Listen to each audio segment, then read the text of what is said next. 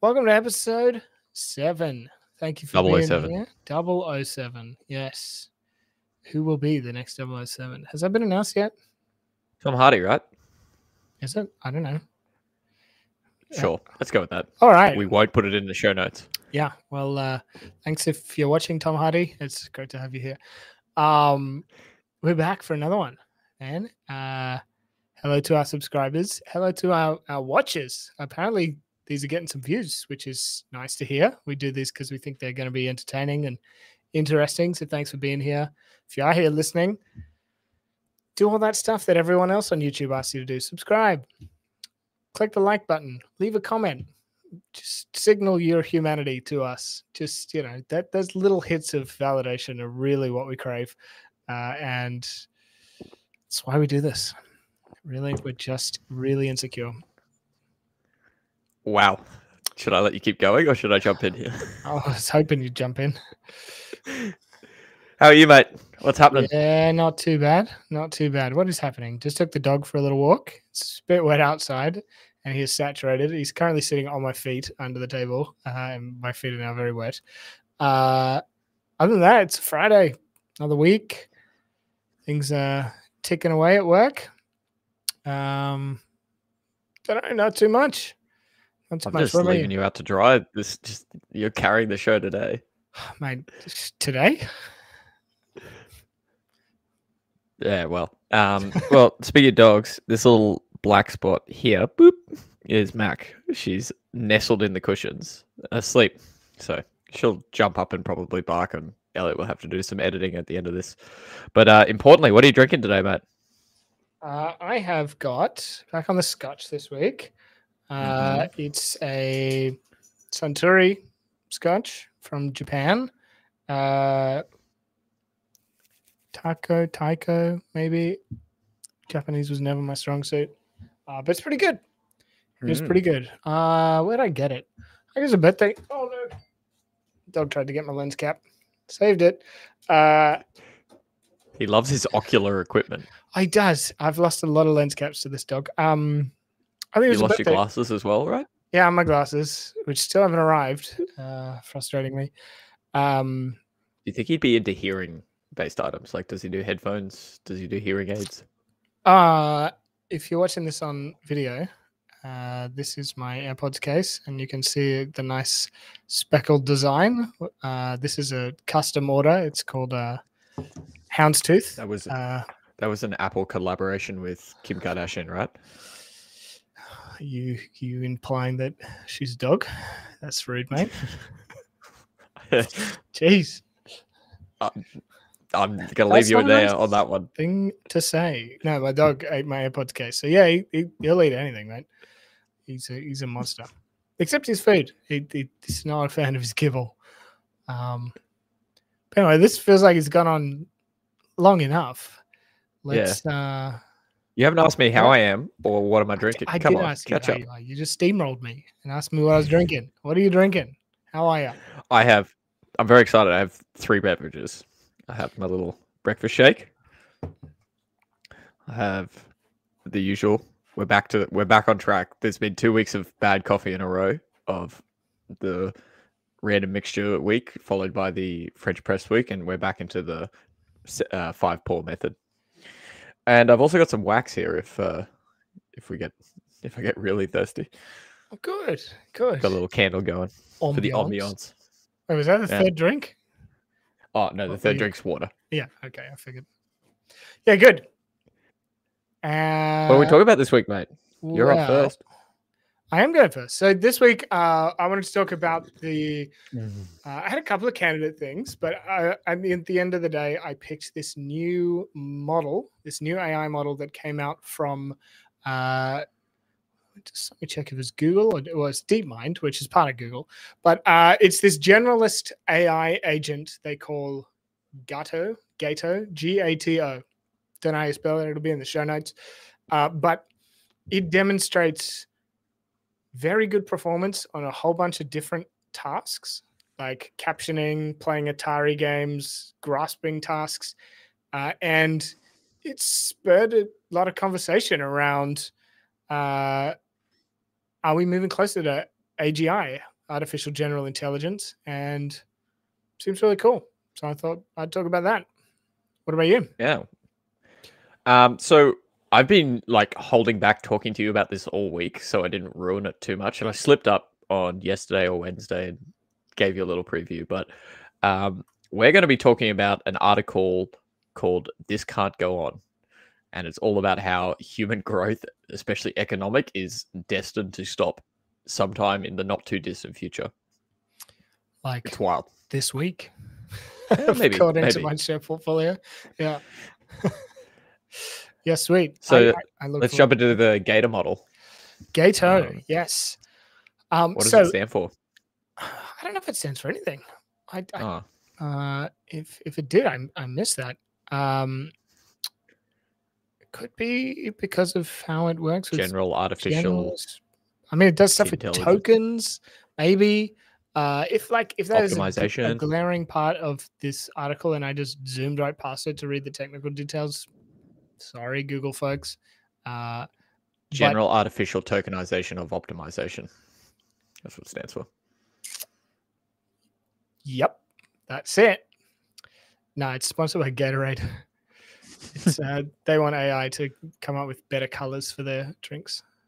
New processes based off electrolytes. Different shades of blue. Yeah. So great band out of the way.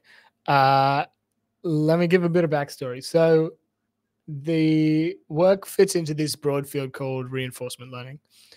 Reinforcement learning is a branch of artificial intelligence, which is all about training models to do quite complex tasks, really hard to describe tasks, based on feedback that tends to be what they call a reward signal. So it's sort of sparse feedback.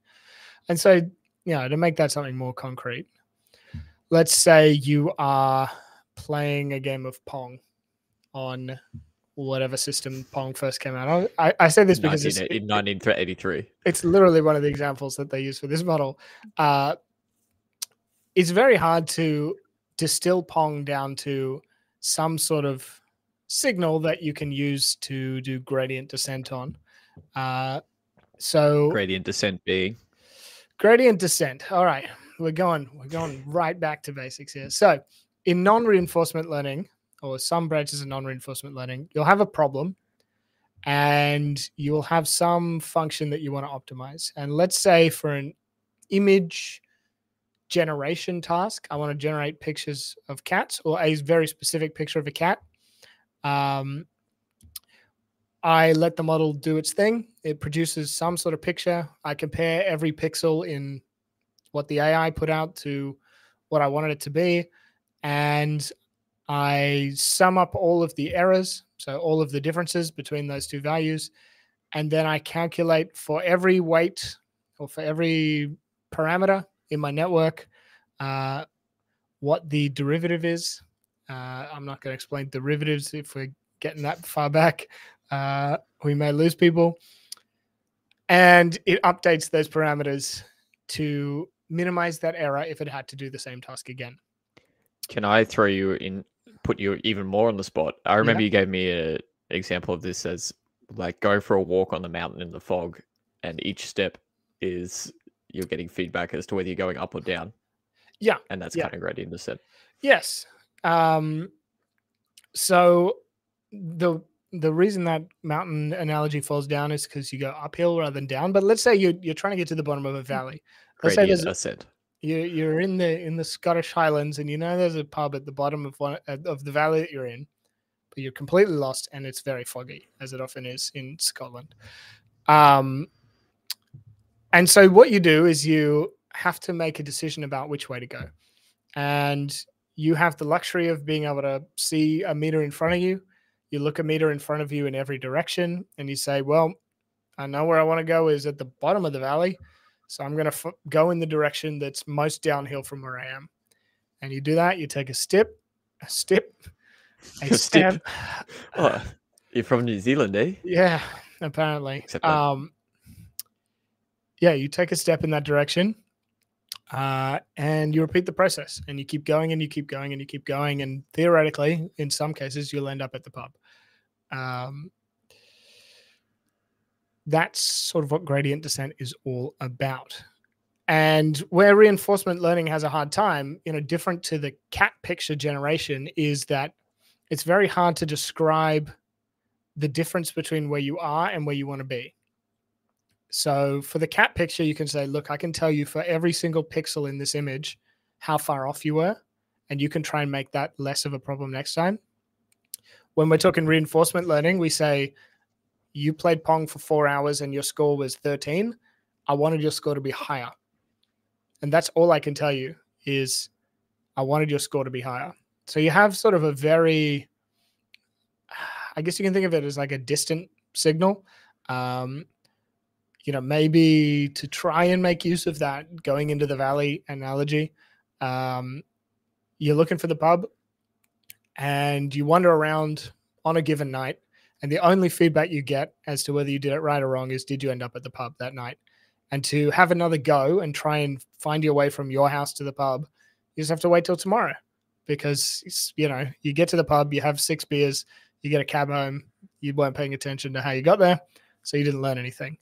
And so that would be the reinforcement learning version of that. You just try again a whole bunch of times. You maybe find out that if you follow these signs that have green stickers on them, that seems to get you pretty much closer to town, and the pub's near the town and things like that. Anyway, this show is turning into let's put Elliot on the spot for analogies for complex topics. Yeah. And let me just have a quick squeeze behind me. I have a book somewhere which was given to me as a gift, a bit of a joke gift, which was like analogies and metaphors. It's like a dictionary for analogies and metaphors. So I should be better at this. I never read the book, so that's probably why I'm not. Anyway, reinforcement learning. So the goal of a good reinforcement learning agent is, in the ideal sense, in the artificial general intelligence sense, is to be able to go ahead and just do any task you throw at it. So let's take the Game Boy game example. You can train an AI to be really good at playing Tetris. Okay, cool. But then you take out the Tetris cartridge and you put Pokemon in. What you want, in the ideal sense, is it to be really good at Pokemon and not try and use Tetris strategies to win at Pokemon. So it needs to have some general abstract understanding of how to approach problems, how to experiment, how to get better at things over time for it to be able to do that. And historically, that's been really hard to do. And the work here from DeepMind is some good progress in that domain.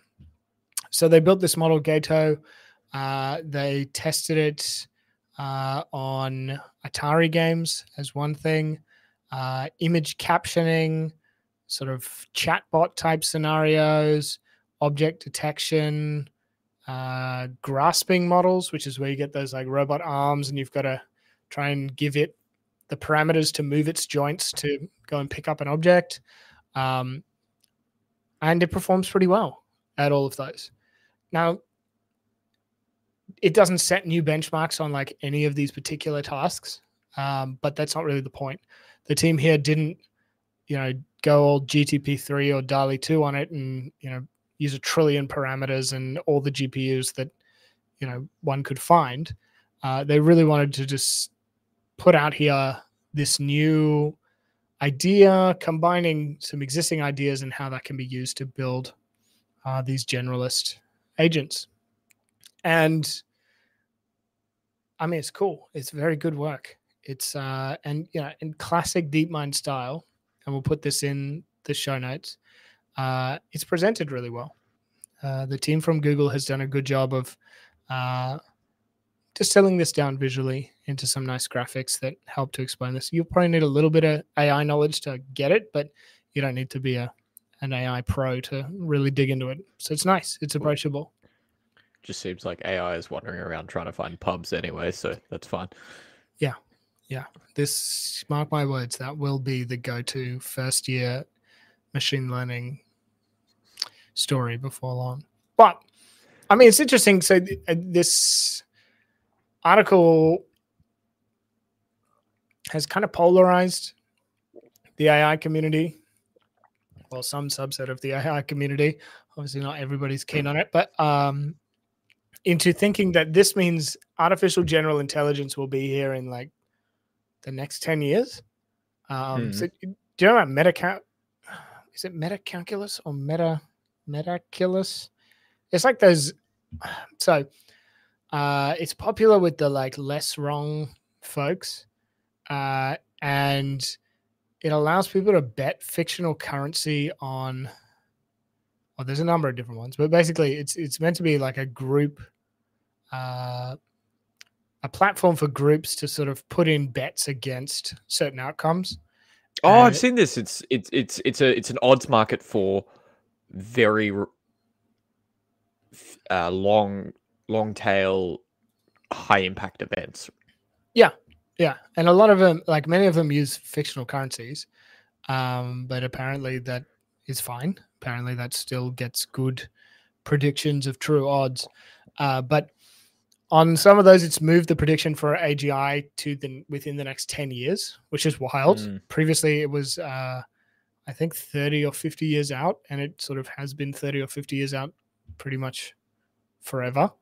But then there's this other article that I read on the Next Web, which the title of it, and again, show notes, is DeepMind's astounding new GATO AI makes me fear humans will never achieve artificial general intelligence.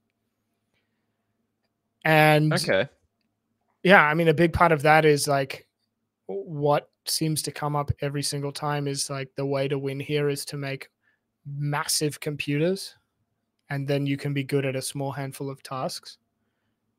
And the reality of making a massive computer that's good at enough tasks to matter just seems like an impossible challenge. This is really cool. I've got like 5 questions, but you're on a roll, so I wanted you to keep going and keep explaining. But my first question is, so like what this has made me think of is there's general artificial intelligence, but there's also a general version in a local domain. So, for example, playing a Game Boy, right? There is a very specific artificial intelligence that can play Tetris, but then there would be a more general version of it that could play every Pokemon game. Has this this sounds like it's gone beyond even that into, I'll say, very domain specific tasks. Have they just, with the model mechanics, have they just stitched different models together and said, hey, this is general, or that's a single model that is able to do all of this? And I understand that might be a bit of a gray area question. That is like but that's like the spot on question. So the big breakthrough here is they've sort of developed a system that can take a problem, turn it into a set of symbols that they call tokens, and ask for a certain output that's also in those tokens. And those tokens will be context specific. So for like the Game Boy example, it might be like press A now, press B now, press up. And for the image captioning, it might be like that same token that would have meant press A here means the word cat. And what they've done So is So the meta skill that they've trained this AI on is creating tokens and figuring out what those tokens should be and optimizing around those tokens. No, well, not quite. The thing that this model does really well is it like takes a set of instructions or a description of the problem to be solved, written in tokens, solves that problem and spits out tokens on the other side. And it can do that as long as you can find a way to codify what you want into some tokens. You can ask it to do pretty much anything. So what are the constraints? Yeah, what are the constraints on this thing? So they've leapt beyond domain general artificial intelligence. What, like, if I asked it to drive a car? Yeah, ignoring technical constraints around radars, etc. Yeah, so I mean, the big thing would be you would need to work out how to turn what you wanted. You'd take your input domain. Let's say like you have a camera mounted on the top of the car as your input, and your output might be like the angle of the steering wheel, let's just say, just to simplify this, it's like on an infinite track, you have to turn, but you don't have to worry about accelerating and all that. And you just see what's in front of you. So you would codify the camera image into some tokens and feed this into the model. And you would have your actions being steer left, steer right, or it might be the angle at which to set the steering wheel.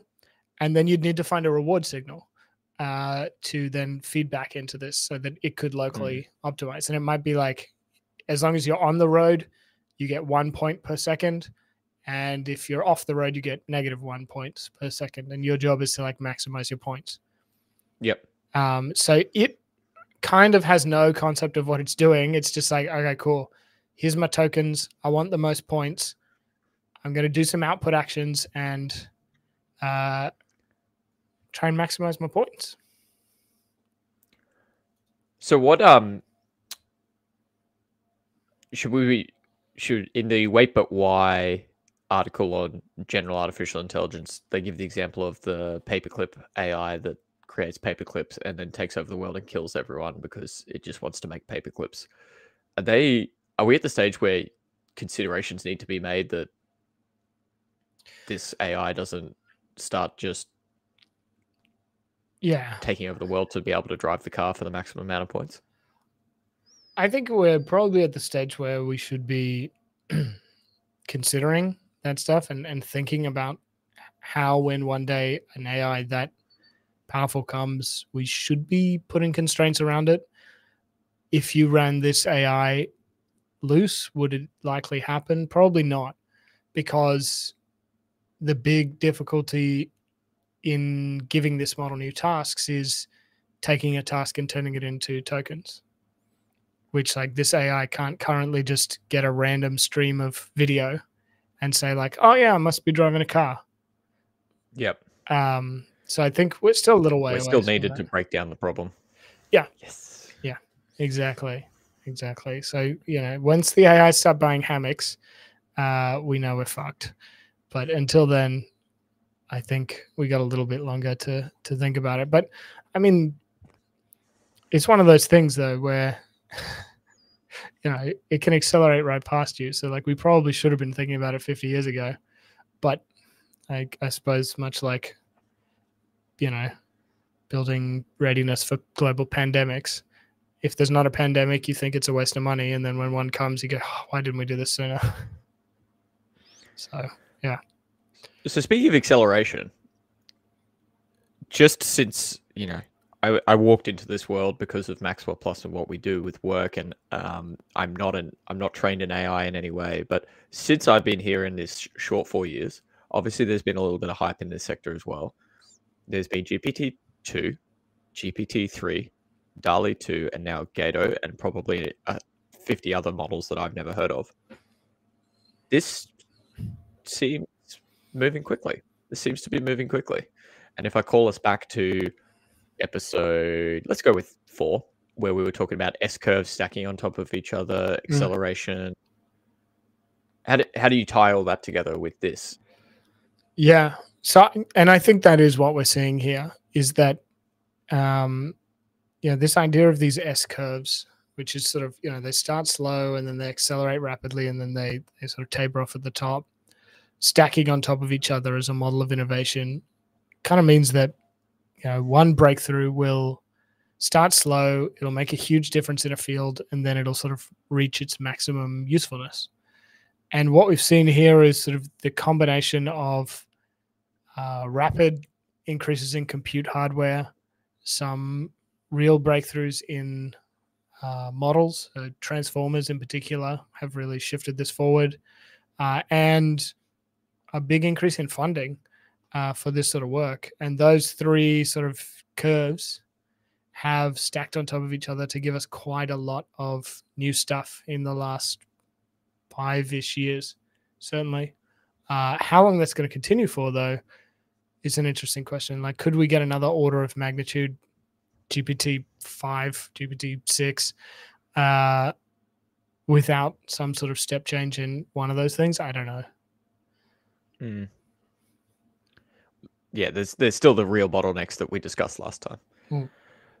So I don't want to say what are the particular applications of this model, because I think the way this stuff works is someone makes a model like this and then people take that learning and apply it into real life situations. But is there people applying this already? Where's it being used? Where do you think it could be used?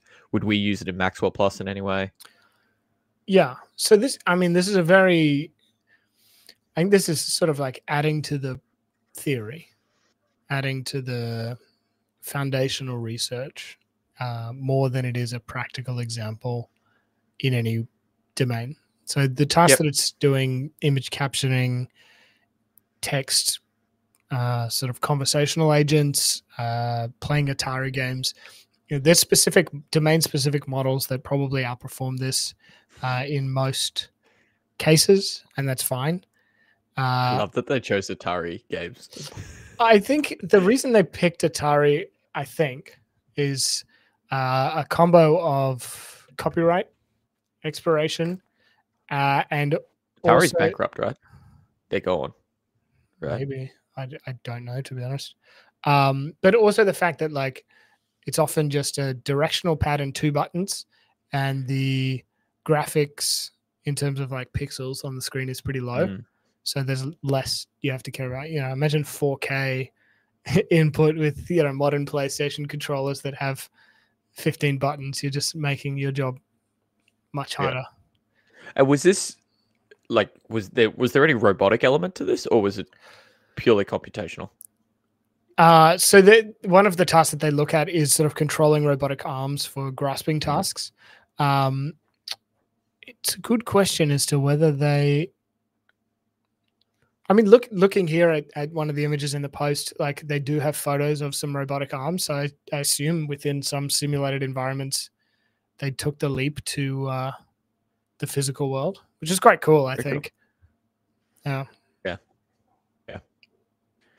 So yeah, sorry, I cut you off on the application. Where are we going with this? Where do you think this is going to start getting used, or is it just theory and will be theory for a long time, and people will take portions of it and apply it? Yeah, I think where we currently sit, it's probably going to be cheaper from a business perspective to get a bunch of single purpose models for any sort of reasonable business case that we have today. So in our work against medical imaging and medical data analysis, it's still going to be a lot more efficient for us to build problem-specific algorithms and string them together because within the scope of what we work on, the tasks are not that numerous. There's half a dozen models that we have in production now, and we're not at a point where we want to trade off flexibility for accuracy. So we're willing to take the hit on having to maintain 6 models rather than split these apart into, merge these together into one supermodel. It's hard to think where there may be some early examples of this. Nothing immediately springs to mind. Obviously, you could think about ones that play video games, but it's not a particularly thrilling business opportunity. The robotic space actually could, this robotic grasping and sort of doing that in quite complex scenarios could be an interesting one. So you can imagine if you're building, if you're Amazon, for example, and you're putting these robots in at your fulfillment centers, your sort of day-to-day variation in sort of packing product or what comes through and needs to be packed and assessed could warrant the use of a more generalist agent, especially across stores and across different fulfillment centers and things where there may be a lot of variation. Okay, very cool.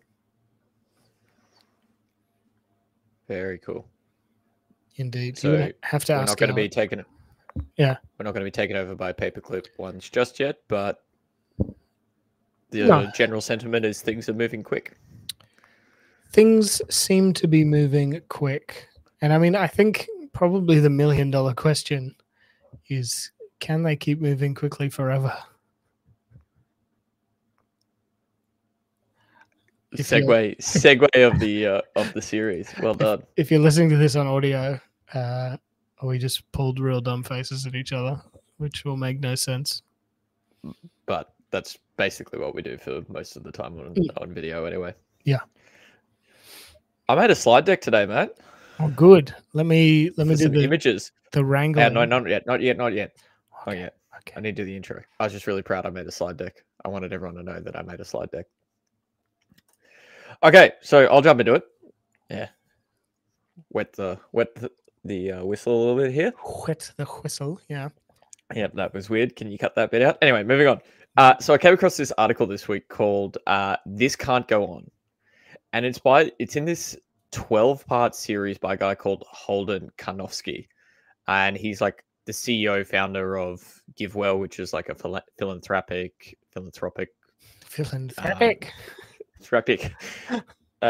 philanthropic organization that just takes money and gives it to the most effective places.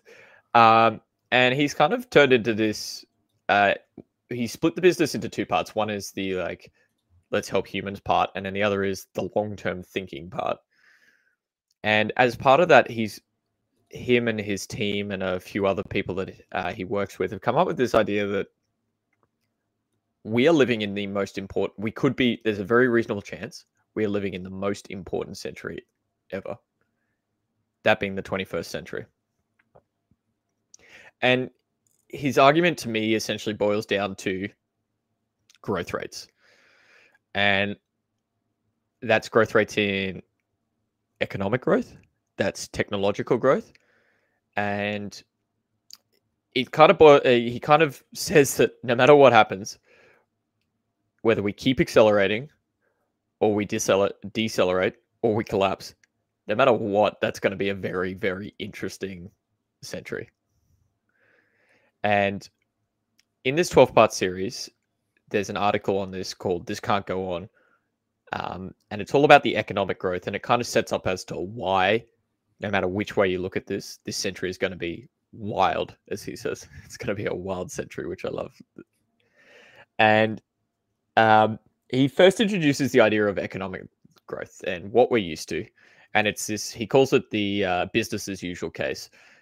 And I'm going to bring up my slide deck. Oh, all right. Let's play some elevator music.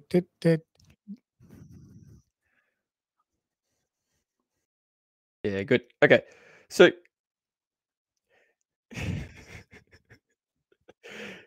this chart that we've got here is economic growth on a log scale in $1990 from 1950 through to today.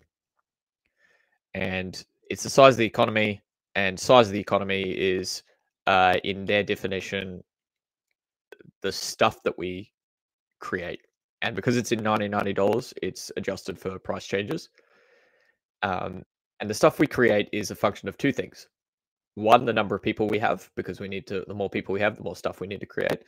And then the stuff per people.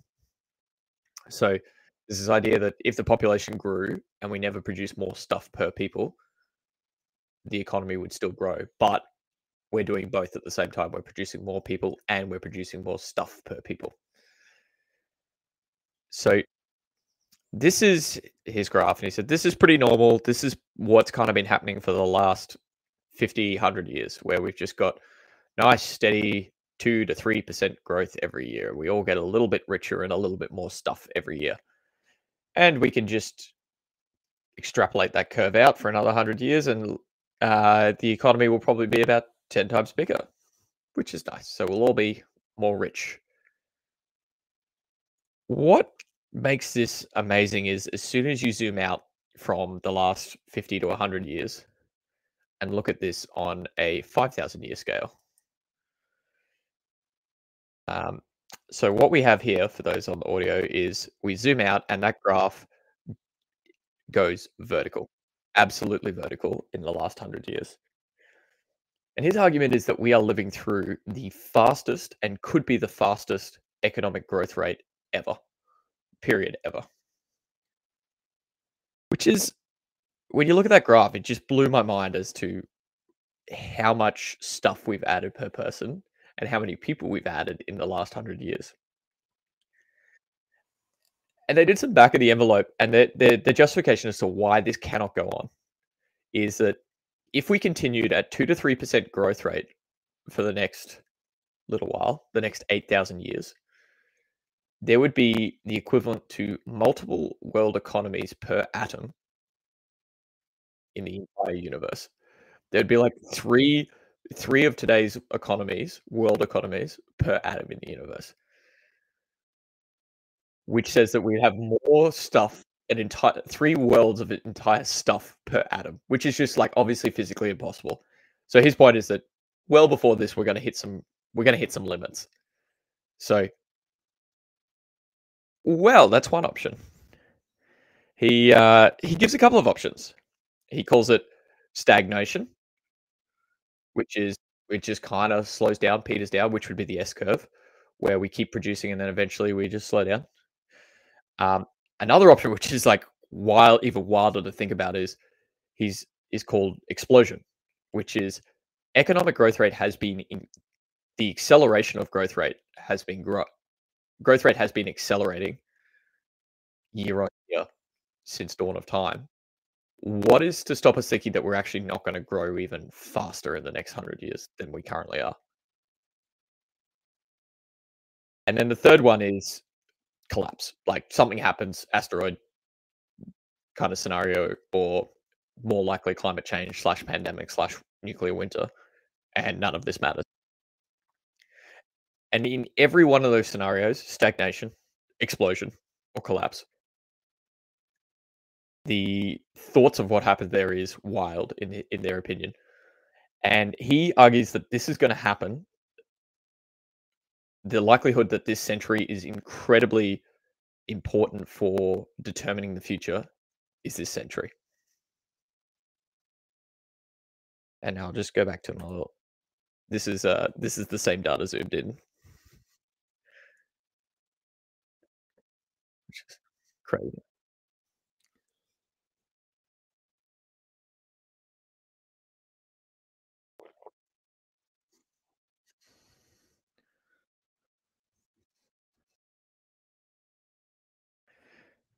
Yeah, he doesn't get into it because obviously we're starting to be in a world of armchair philosophizing.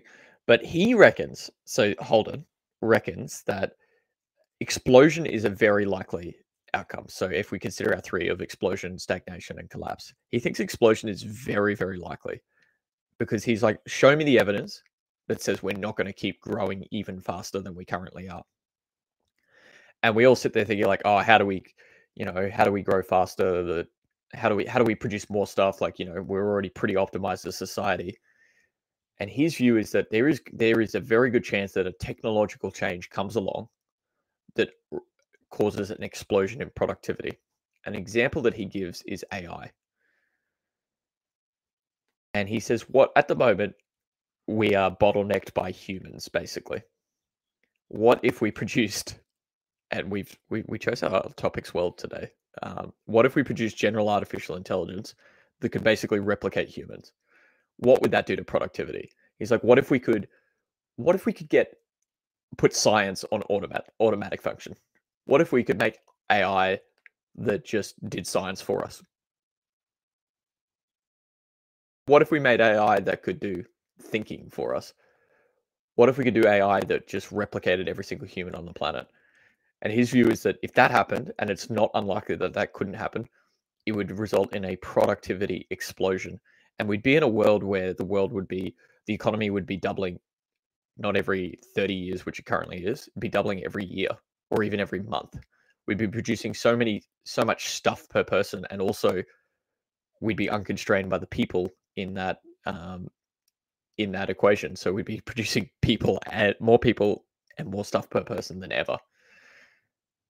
Obviously, there is some bottlenecks that we would hit along the way, and that's probably one of my criticisms of this is that he doesn't really consider bottlenecks and what would constrain the system to slow down and probably push us more into a stagnation world. But you don't think about it, but like often, but like, what if we instead of slowing down, we went faster?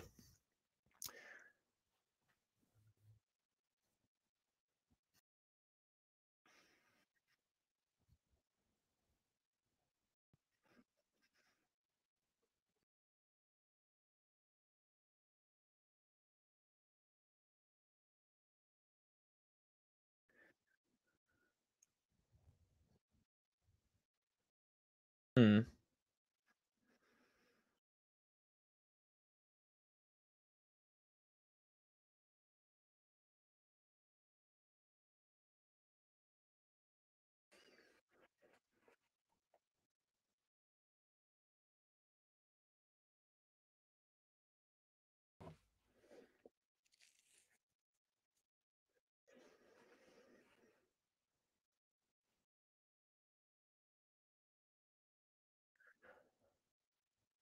Yeah, and I don't think the axis is written in dollars, but think of it as stuff. I think is the better way to think about it. And at some point, humans will be saturated with stuff, but we've also shown pretty well that we're pretty good at consuming a lot of things and over consuming, right? But there are limits in this. There are limits, and from the for an explosion, Holden doesn't necessarily predict this, but he comes back to if we do live in an explosion world, that could happen very likely in the next 80 years, and therefore make this century an incredibly important century where we develop some technology which explodes our capability to produce.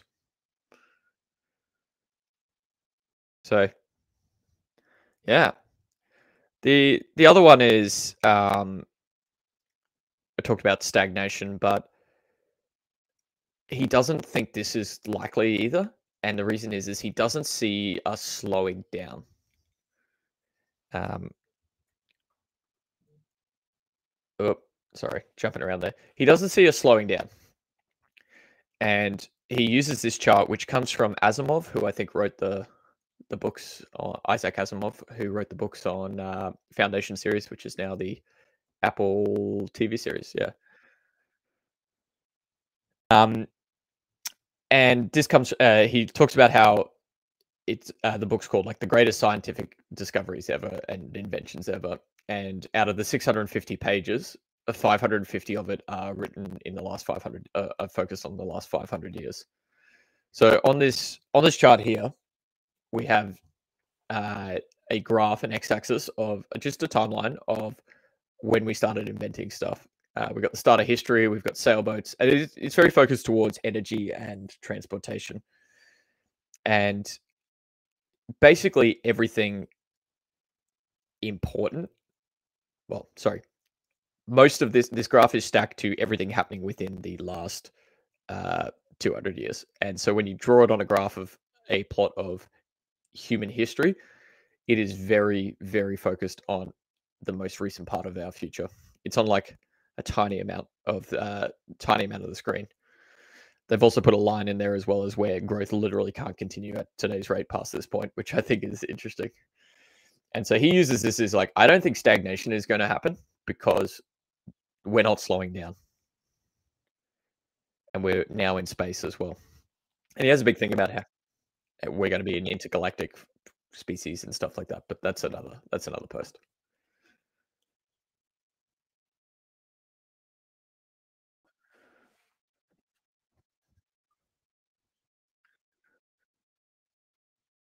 Correct. Yeah, sorry. Those three scenarios of for this century are explosion, stagnation, or collapse in this next century.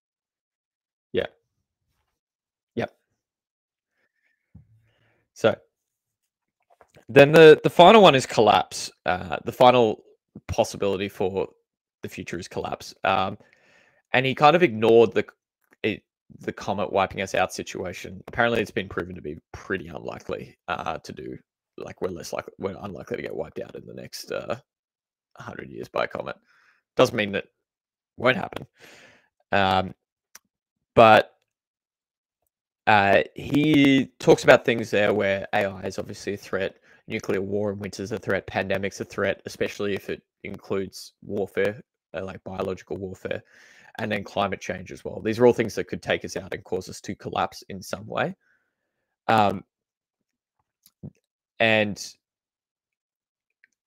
once again, if that's true in this next century, this makes this a very important century. And we should be focusing on those things to protect the downside and focusing on the ensuring that when we are creating things that could explode us from a technological point of view, is that we're doing it in a way that will not take us towards collapse, but also set us up for a future where of prosperity as a race. So,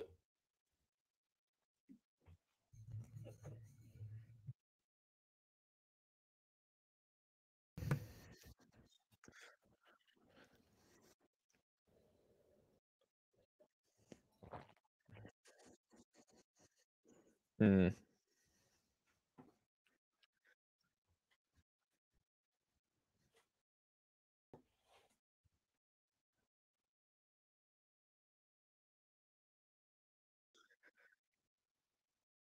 yeah, there's a great podcast episode on Lex Friedman with Sam Harrison. They talk about this, how some physicist chasing a Nobel Prize could accidentally create a black hole.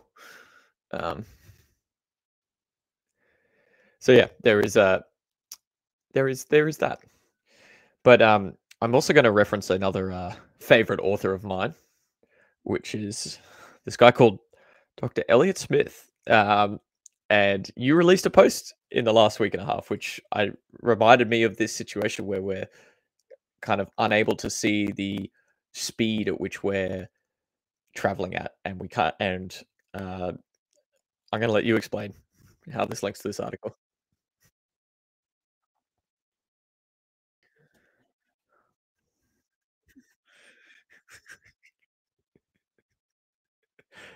It's just that classic LinkedIn thing where everyone's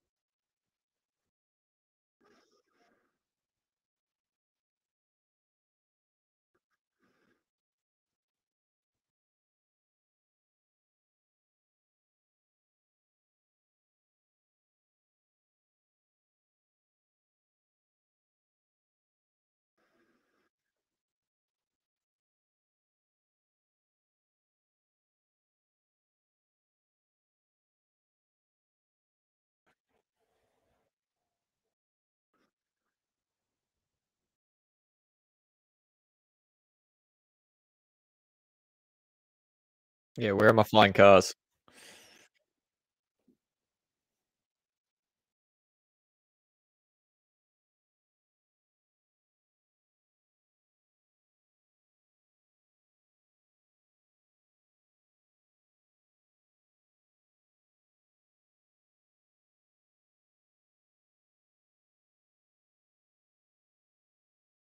We've got TikTok.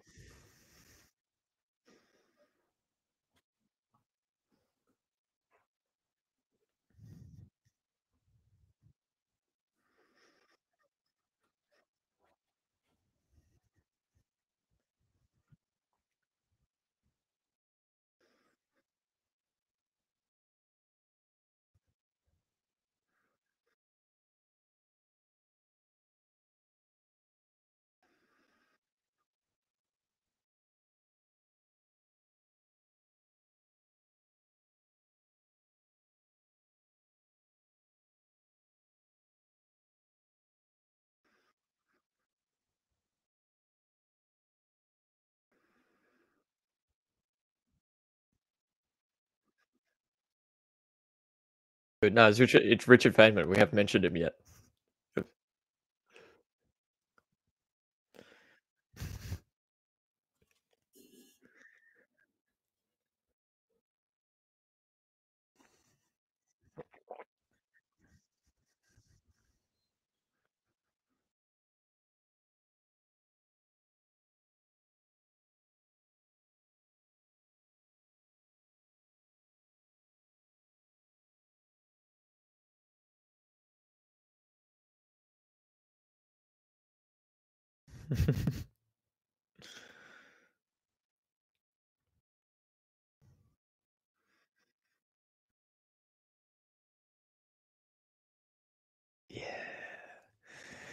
Yeah. So I'll sum this all up with this quote that he kind of finishes on, like, which is how he describes how he's thinking about this, and how he wonders about it. And by the way, you should. He's done a really cool thing where he's written it, and then he's also released a podcast on all of them as well, so you can podcast and listen to them, which I really like. So this is a direct quote from the article. One metaphor for my headspace is that it feels as though the world is a set of people on a plane blasting down the runway. We're going much faster than normal, and there isn't enough runway to do this much longer, but we're still accelerating. And every time I read commentary on what's going on in the world, people are discussing how to arrange their seatbelt as comfortably as possible, given that wearing one is part of life, or saying how the best moments in life is sitting with your family and watching the white lines whooshing by, or argue about whose fault it is that there's a background roar making it hard to hear each other. If I were in this situation and I didn't know what was next, lift off, I wouldn't necessarily get it right. But I hope I'd at least be thinking, this situation seems kind of crazy and unusual and temporary. We're either going to speed up even more or come to a stop, or something else weird is going to happen.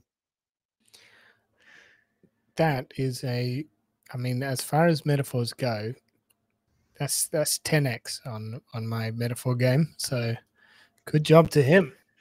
That was cool. No, I made that up on the spot just then. That was all me. Yeah. Beautiful, Tom. Thank you. Thank you. I've been thinking about this long and hard in the last 24 hours. And flying planes, apparently. Yeah. I don't know. But yeah, I'll leave it there. I don't have any insights or takeaways from it other than, whoa. Well, you don't get off that easy, mate. Damn it. I do. Where do you reckon we're going? If you had to put money on it. So I'd never really thought about the case for explosion or acceleration, but it's there. And I think I had thought about it, but I think I took it for granted. And I think my natural tendency is to be a little bit of a doomsdayer and say, it's all going to come to an end. Those famous quotes around, I predicted 8 out of the last 2 recessions. I'm kind of that guy where it's I'm like, oh, this is the end of it. You and I have talked about how China's going to blow up as an economy and as a political entity at some point. And yeah, probably going to be very wrong about that in some way. But I didn't think about the alternate, which is, what if the music keeps going and the music speeds up even more? And that's made me have an appreciation for humanity and what we're able to produce and what we've been able to do and how amazing we are, but also a slight hesitation and fear for the future. And it makes me want to step back and make sure I'm looking out the window a little bit more and not just worried about doing my seatbelt up or who's kicking my chair behind me. Yeah. That's a good answer. I mean, you didn't really answer my question, but I liked your answer nonetheless. Yeah, there's I think reality, we're gonna do. I actually think we'll be in a stagnation world. I think there's a lot of limits that we're gonna hit in certain areas that we don't expect. I think, for example, we're currently in the world economy, we're exploring a limit, which is how much money can you pump into the system, and what are the implications of that. We're hitting a limit there. We're hitting a limit with interest rates. I think it might be a limit that we overcome, but at the moment it seems to be a limit on the system. Yeah, there'll be a limit on actual resources. We've talked about the limit on compute power. We've talked about And then there's other trends as well, which kind of say we might go the other way. So, for example, they talk about if you switch economic growth for energy consumption, the kind of similar case can be made of stagnation, explosion, or collapse. Something's got to change soon. However, what's interesting is that in all major economies, electricity consumption's actually been going down over the last 3%, like 3% a year kind of thing. Energy demand is growing from emerging economies, not from the major economies. And it's around things like energy efficiency. And so there's trends that could indicate that there's deflationary trends in there as well. And technology is a major deflationary trend in this as well. So yeah.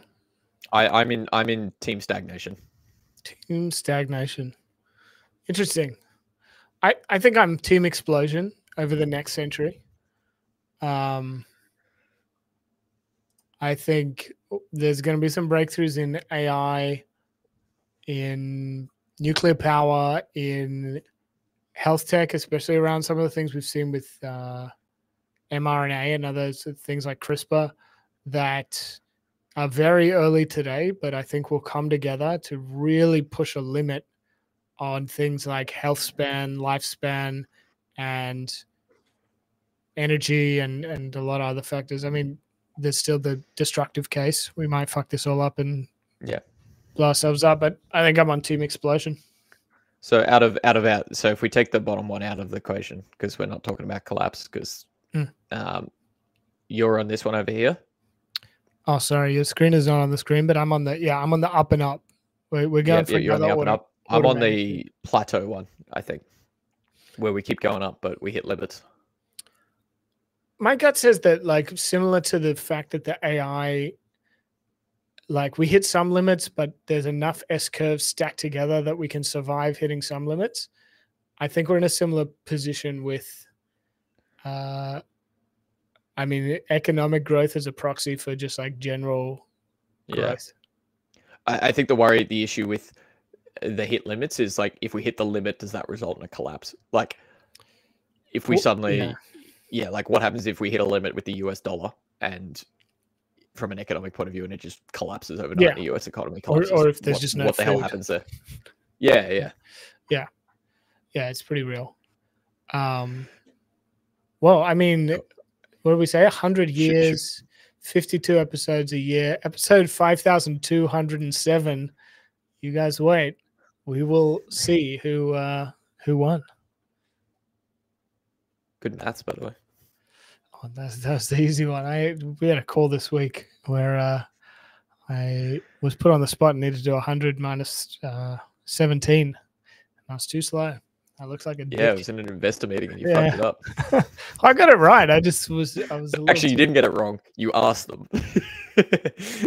I was just stalling. Which was a important takeaway from last week, wasn't it? Ask dumb questions. Ask dumb questions. Yeah, it wasn't 100 minus 17. It's 83, by the way. Quick math. Tune in next week for some more quick math with Elliot and Tom. Yep, episode 9. Get it? 8. Yeah, no, that was a joke. Yeah, quick math. Well, what else have you been? Should we call it there on that topic? But what else have you been working on this week? What else have I been working on? Released anything? Anything to plug? Anything to share? I've got a newsletter that I've been putting out. I haven't done as much writing as I wanted to, but you should check out my newsletter. I talked about GATO. I talked about teaching GPT-3 to reverse words, which was an interesting topic. So if you're interested in AI, hit that up, elliotsmith.com. Other than that, man, not much to plug. I started listening to the Dune audiobook. That is good. They have like 15 people in the cast. So check that out if you're looking for a book. Yeah, it's great. It's great. What about you? My partner had an eye injury and so couldn't watch TV or read, so we listened to that while she was out of action. It was great. I released my little newsletter last week, Rosebud Thought, and got another one coming out this week. Got another post coming out on the kind of like problem solving aspect and the and the process behind it. But nothing much else. Can't believe we made 7 episodes. We're doing well, man. We're doing well. Episode 10 is creeping ever closer. It'll be in 3 weeks. We will be live. We should probably hype this up a little bit before we go live so that we have We're doing audience. live. We're doing rapid fire as well. We've decided that we're going to bring 5 things each that didn't make the cut to talk an entire episode about and talk about those. Go rapid fire. Mix up the format. We're going to episode 15. We're going to both read the same book and talk about that book. And then episode 20, where Elliot's going to do a backflip. Nope. When's episode 20? We've got 13 episodes until then. You know what? Somewhere 100 less 13. That's your week number. Yes. No, somewhere around then, Tom and I will be in the same city at the same time. So we will do some in-person episodes and try and have a little fun with that as well. But look, if you stuck with us for this involve getting too intoxicated and... Yeah, definitely. And episode 100 will be a live show in person and you can come along. Maybe. I don't know. Yeah, let's do it. Cool. I'll commit to that. Whatever. Like, worst case, we just go to a pub and drink and record it. Well, look, if you've made it through this hour, thank you for sticking with us. Hope you found this interesting. Do remember to subscribe, like. Look, people tell you to hit the bell. I don't know what the bell does. Apparently it notifies you every time we put out a video. That seems hella annoying. So feel free to skip that one. Why don't you subscribe? Just press subscribe. Just subscribe. It'll be good for you. It costs you nothing. It costs you nothing, and it strokes our ego. And as I said, we are really desperate for attention. And if you're not listening to this on YouTube, then none of this shit matters. And please just keep listening. Good. And on that note, we'll end on Elliot's plea for attention. Yep. That's how most things with me end. All right. Peace out, everybody. Catch you next time.